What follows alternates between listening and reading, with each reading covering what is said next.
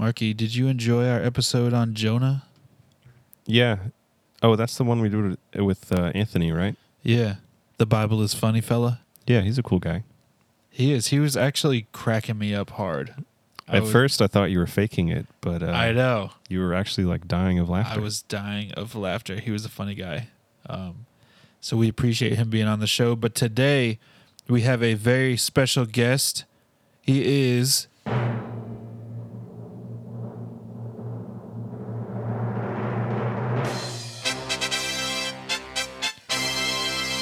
Dr. Frank Turek is on our show today. That's quite the intro. Yeah, it was a little long. So if you don't know who Frank Turek is, he's a dynamic speaker and award-winning author, and he also co-authored a few books. But he wrote "Stealing from God." He wrote "I don't have enough atheists." He wrote "I don't have enough faith to be an atheist." He wrote "Correct, Not Politically Correct," and "Legislating Morality." He's also the president of CrossExamined.org. So what he does is he kind of does these presentations where he brings some powerful evidence and some stories. It's like a tour that he does. Yeah. And basically it's just an apologetic tour where he speaks on major issues in the scriptures or in philosophy, whatever it may be that people have a hard time dealing with. He also has debated some prominent atheists. He debated Christopher Hitchens, I believe, and David Silverman, who's the president of American Atheists. And he goes to a lot of college campuses. He mentions in the episode that he's coming to Rutgers in New Jersey, and he does a lot of Q&As with the students and fields a lot of questions. A lot of his YouTube is just like videos of his Q&A content. Yeah. Yeah, so also a few things that he's put out. He has an hour-long TV show every week called I Don't Have Enough Faith to Be an Atheist. It's on NRB TV, on DirecTV, channel 378, actually. His radio program is called Cross-Examine with Frank Turek, and it's on 186 stations every Saturday morning. Wow. And also he has a Cross-Examined app. He's also a widely featured guest in the media. He's been on The O'Reilly Factor, Hannity and Combs, Faith Under Fire, and Politically Incorrect. And he also writes a column for townhall.com. So Dr. Turek is putting out a lot of content when it comes to Christian apologetics. And if you don't know who he is already, I'm sure you'll look into him after this interview as he gives a lot of really good points about miracles. Also, I wanted to mention that he is a former aviator in the U.S. Navy, and he has a master's degree from George Washington University and a doctorate from Southern Evangelical Seminary. So today we're having him on the show to talk about miracles, since we just went through the book of Jonah, and we mentioned it a little bit in the episode as to why you can believe that something crazy like a man getting swallowed by a whale could have happened. But Dr. Turek's going to expound on that a little bit and give us a better idea of what miracles are, why they can happen, what we can and can't believe, and things like that. You know, you forgot the biggest thing. What? He's a Joyzy boy. He is a Joyzy boy. He mentioned that he grew up on the shore, and so just because of that, I think this is worth a listen. So, Bible dingers. We are going to go ahead and get right into it, and we hope you guys enjoy the show.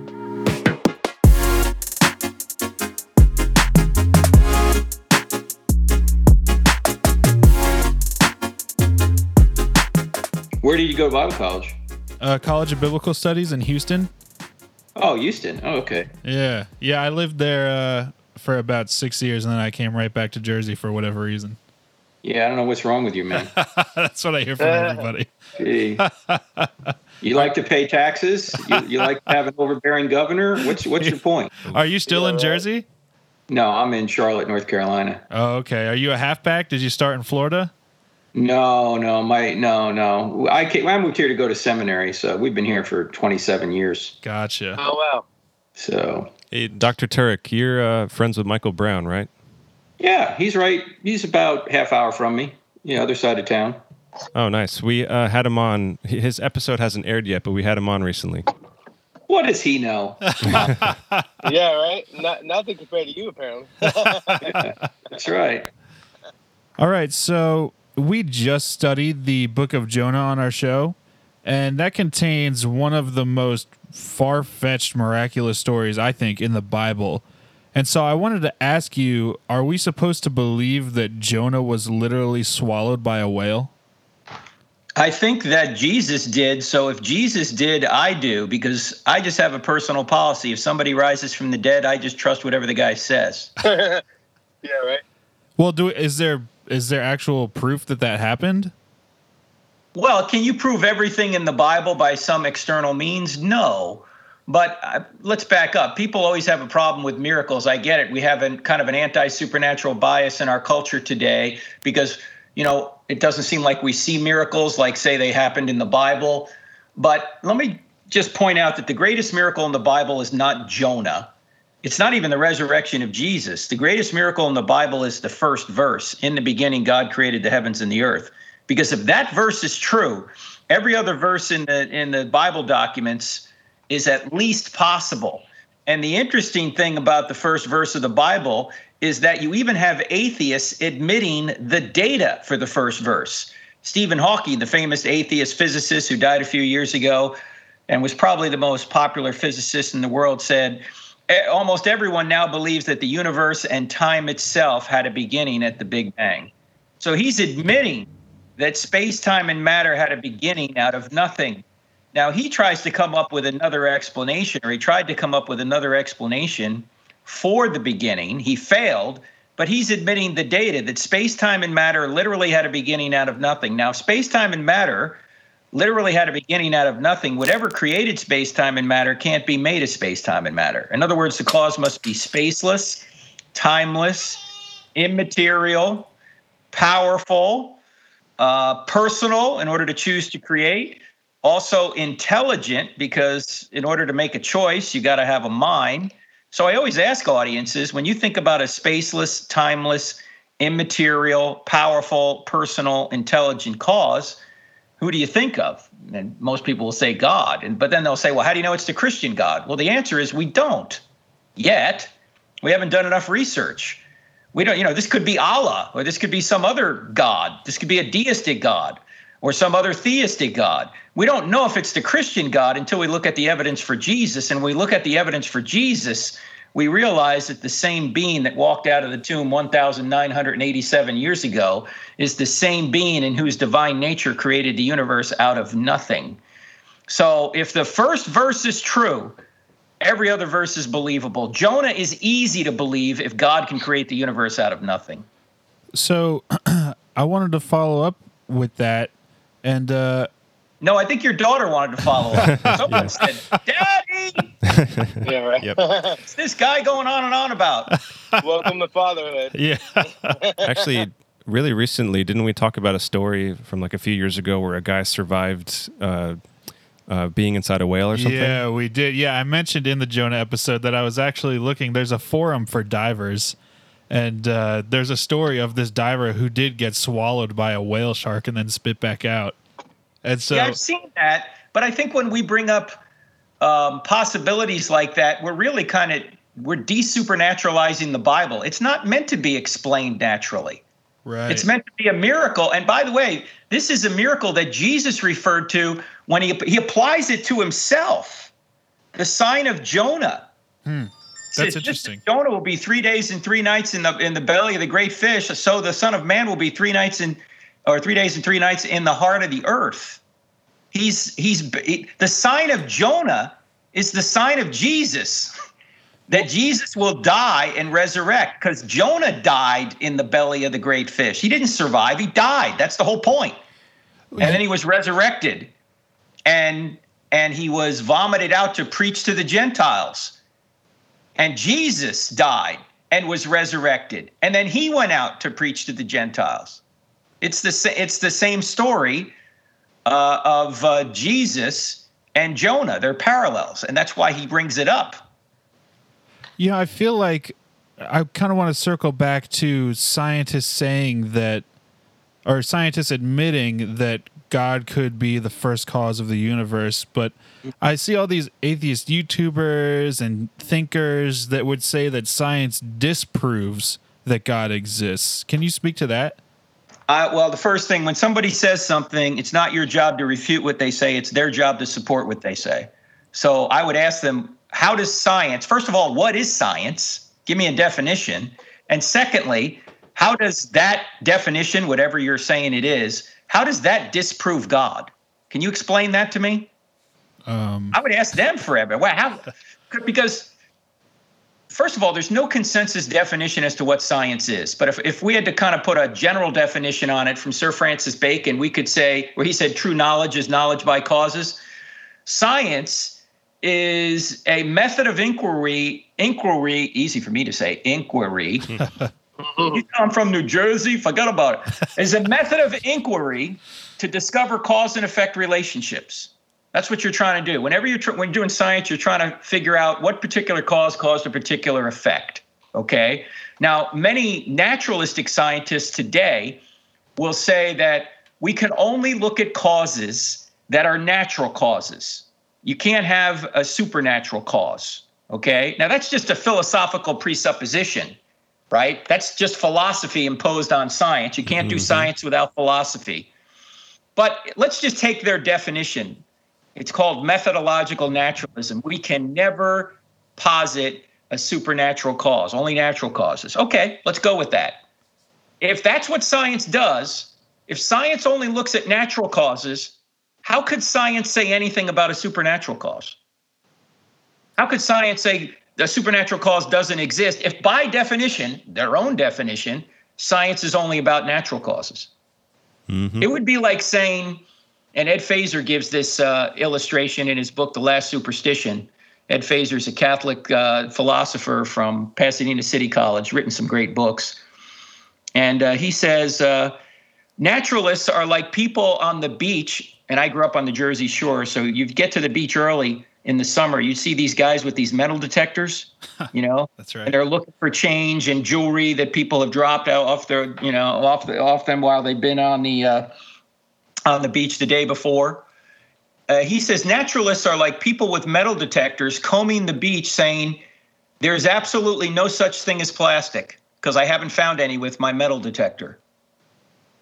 Well, duh, you haven't found anything with your metal detector because metal detectors only detect metal. They're not trying to detect plastic.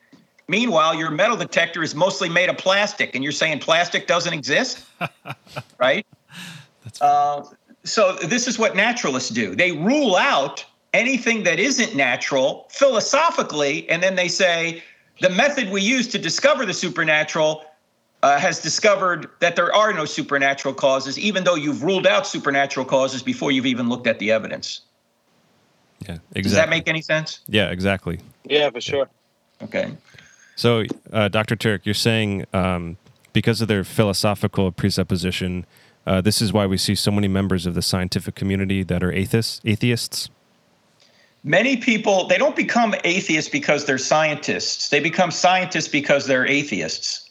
Many of them are atheists when they go into science. They don't get into science and suddenly go, oh, there are no supernatural causes. I guess I'm an atheist. No, they come to science, believe in that. And this is why in our book, Stealing from God, there's a chapter on science, and the chapter title is called Science Doesn't Say Anything, Scientists Do. Science doesn't say a word. There's no such mouthpiece known as science. Scientists say things. And all science, all data needs to be gathered and all data needs to be interpreted. And who does that? Scientists. And sometimes scientists allow their philosophical presuppositions to overpower the direction of the evidence. In other words, if you're going to rule out, there's only two types of causes. There's only natural causes and non-natural or intelligent causes. Either a cause is natural or it's not. It's intelligent. Those are the only two possibilities. If you're going to rule out intelligent causes before you look at the evidence, it's no wonder you're always going to arrive at a natural cause, even if the data is pointing toward an intelligent cause. See, the science isn't telling you that. Your philosophy might be telling you that, but the science isn't saying anything. You have to interpret the data based on your philosophical presuppositions. And if you philosophically ruled out miracles or natural or intelligent causes before you look at the evidence, it's no wonder you're always going to arrive at a natural cause. Okay. That's awesome. So let me just backtrack a little bit and set up the next question. So I think you touched on this. So a miracle is something that's supernaturally caused. Is that true? Yeah. Okay. So if you were to describe a miracle, how would you describe it? Well, a miracle is what I would call an overpowering of a natural law that wouldn't have occurred if nature was left to itself. And it's done by a being outside the universe, or with the power of a being outside the universe. Because we overpower natural laws, right? We go up in an airplane, we're overpowering gravity. We jump to dunk a basketball, we're overpowering gravity, right? So overpowering a natural law a person can do, but this is beyond what a person can do. I can't walk on water, but God can. He created water and he created gravity and all that, and he maintains all that, and he can walk on water if he wants to. I can't resurrect from the dead, but God can, because he's the author and the giver and the resurrector of life. So a miracle is something that can't be explained by any natural cause or just by a human being doing something. In fact, in our book, I Don't Have Enough Faith to Be an Atheist, we identify 6 different types of unusual events. We don't have time to go through them all here. I'll just mention them. You have satanic signs, you have anomalies, you have psychosomatic effects, you have, there's a couple others I'm forgetting right now. You have providence, which is so often looked at as a miracle when it really isn't. That's when God is involved, but he doesn't overpower any natural laws. And then there are miracles where God literally overpowers a natural law. And miracles are rare, and they need to be rare. If they happened all the time, they wouldn't get our attention, right? The purpose of a miracle in the Bible is to say, hey, this guy speaks for God. You ought to listen to him. Like, why should we listen to Moses? Because Moses can do miracles. Why should we listen to Jesus and the apostles? Because they can do miracles. If miracles occurred all the time, they wouldn't get our attention. I mean, this is one of the problems the atheists have. They say, well, I don't see miracles. That must mean they don't occur. Well, look, suppose resurrections occurred routinely. I mean, what would the resurrection of Christ mean to us? Yeah, nothing. It'd be nothing. We go, you go to somebody, you go, Jesus rose from the dead to prove he was God. Yeah, say what else is new, right? Yeah, so what? My Uncle George just rose from the dead 2 weeks ago. Now I got to give the inheritance back. No, gotta be a rare event if it's going to get our attention. It can't be a regular event. And by the way, the only way you could identify a rare event if it's against the backdrop of a regular event, natural events over and over again, natural laws, doing the same thing over and over again. The reason a resurrection gets our attention is because it is so rare, and just about everybody else dies and stays dead. It's a natural law. So I'm actually happy that you went that route, because you kind of set it up. You mentioned Moses and people in Scripture that, they question them, what their validity. They prove their validity with miracles. So God used them. God ultimately got the glory. The person doing it did not. So what's keeping God from using the faith healers that we see today from getting glory? And what, how do we know that they're legitimate or not? Well, I think you have to evaluate any claim to a miracle on a case-by-case basis, okay? And I think you just got to look at the evidence and see if it fits.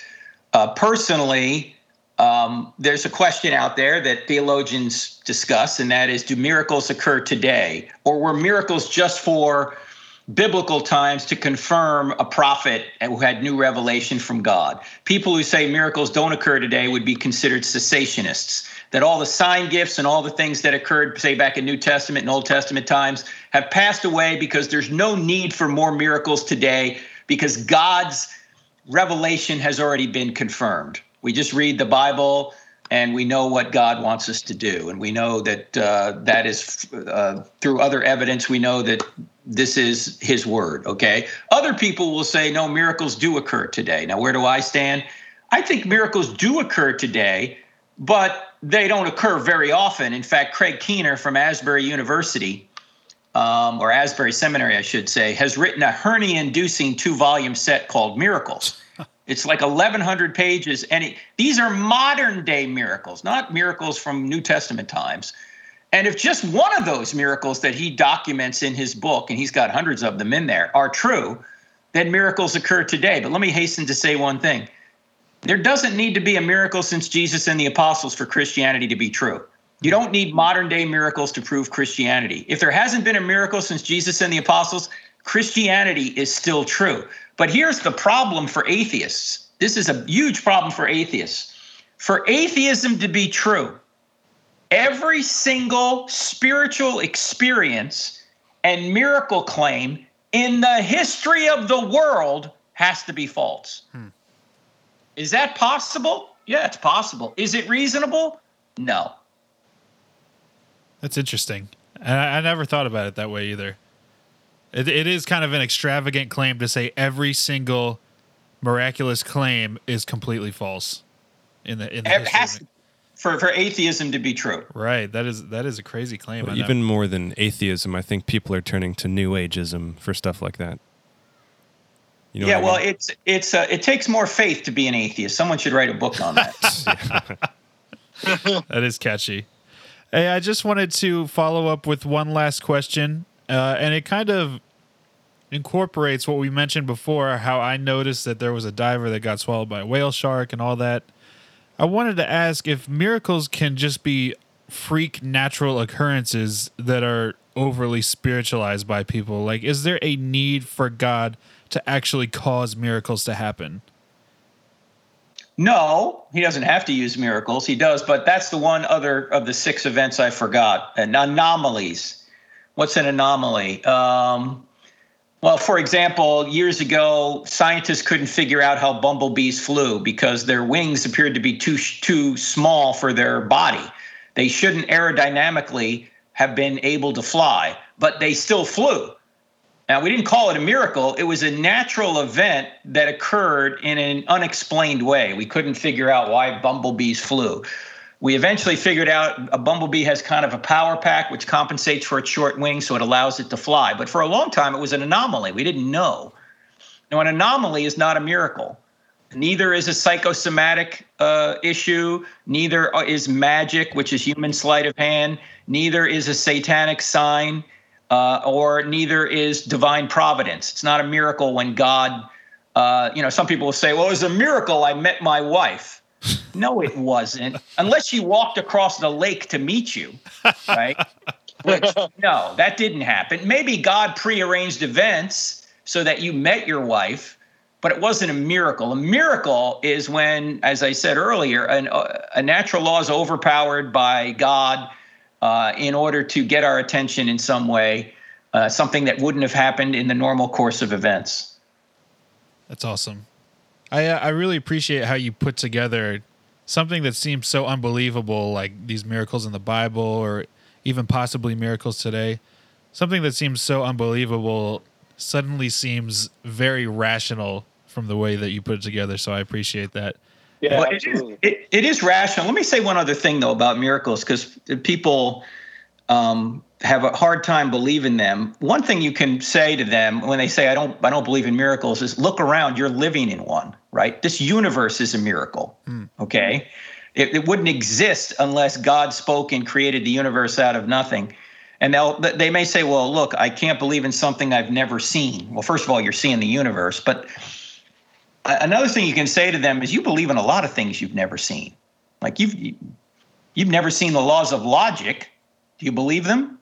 Now you're using them right now. You've never seen your mind, yet you're using it right now. You've never seen justice. Why? Justice is not a physical thing. It's not something you see. It's an immaterial reality. You may have seen people be just or unjust, but justice isn't something you see. Same thing with love. You don't see it. It's not a physical thing to see. You've never seen gravity.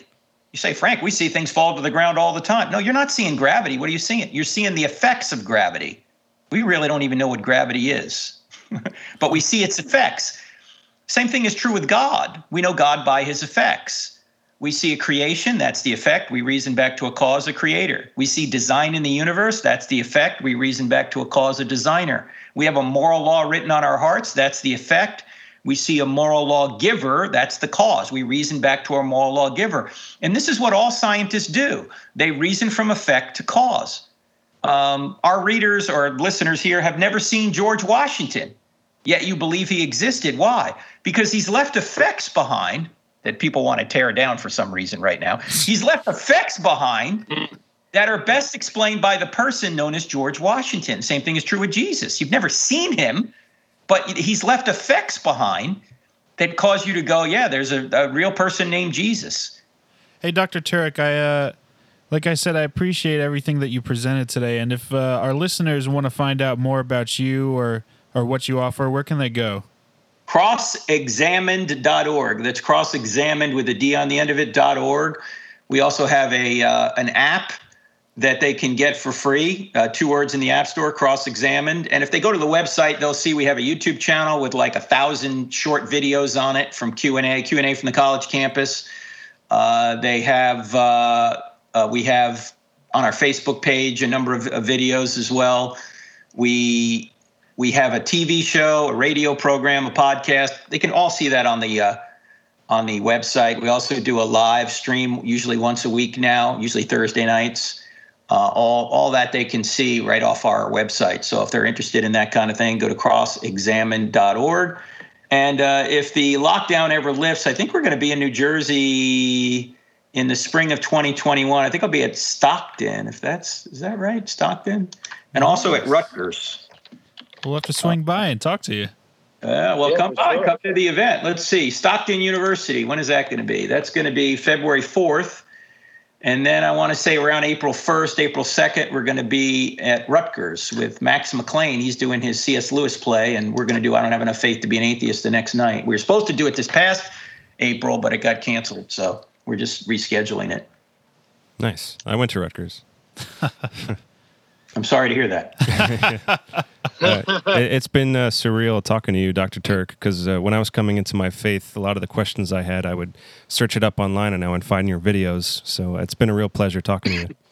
Oh, well, thanks for having me on. And check out all our other resources out there. And maybe I'll see you guys when we come to New Jersey. Awesome. Sounds good. I appreciate it, Dr. Turk. Dr. Turek, I'm just curious. Did you see the poster of you as a Marvel superhero? Jorge sent that to me. Who did that? It's a guy. He's really become one of my friends. 1C15. It's 1 Corinthians 15 apologetics. Oh, he yeah? has a really respectable page, and he admires you a lot. Oh, good. So 1C15. 1C15_apologetics. He does really solid work. But I'm just curious. Are you the superhero that you wanted to be? I don't know. Who am I in there? Am I Captain America? You're right next to, William Lane Craig, Iron Man. I can't figure out which one you are. I think you're Thor, but I can't figure it out. 1C15.com? What is it? No, 1C15_apologetics. He actually made us too. He made us as well. We're the Bible dingers as the Avengers. That's his Instagram. I think his website is 1c15.co.uk. Oh, so he's from the UK. Yeah. Thank you so much for taking the time out of your busy schedule for this. Absolutely. Well, just so you guys know, my son and I are writing a book about what we learn about God from superheroes. So perfect. There you go. Oh, so this can be the cover of your book. This could be the cover. Yeah. Put these guys on there. Yeah. That's awesome. Well, I hope we speak again. I really do. I hope you become a friend of the show. It's really an honor, and thank you so much. Well, thanks for the work you guys are doing, and just let me know if you're coming to those events if they happen in spring of 2021. We'll meet you there. Awesome. Yeah, for sure. We'll definitely write you an email or something if we're going to make it. And, if it opens up, I don't see why not. It'll be a cool trip for us. All right. God bless you guys. See you. Thanks, Dr. Turk. Thanks. Thank you. Bye-bye.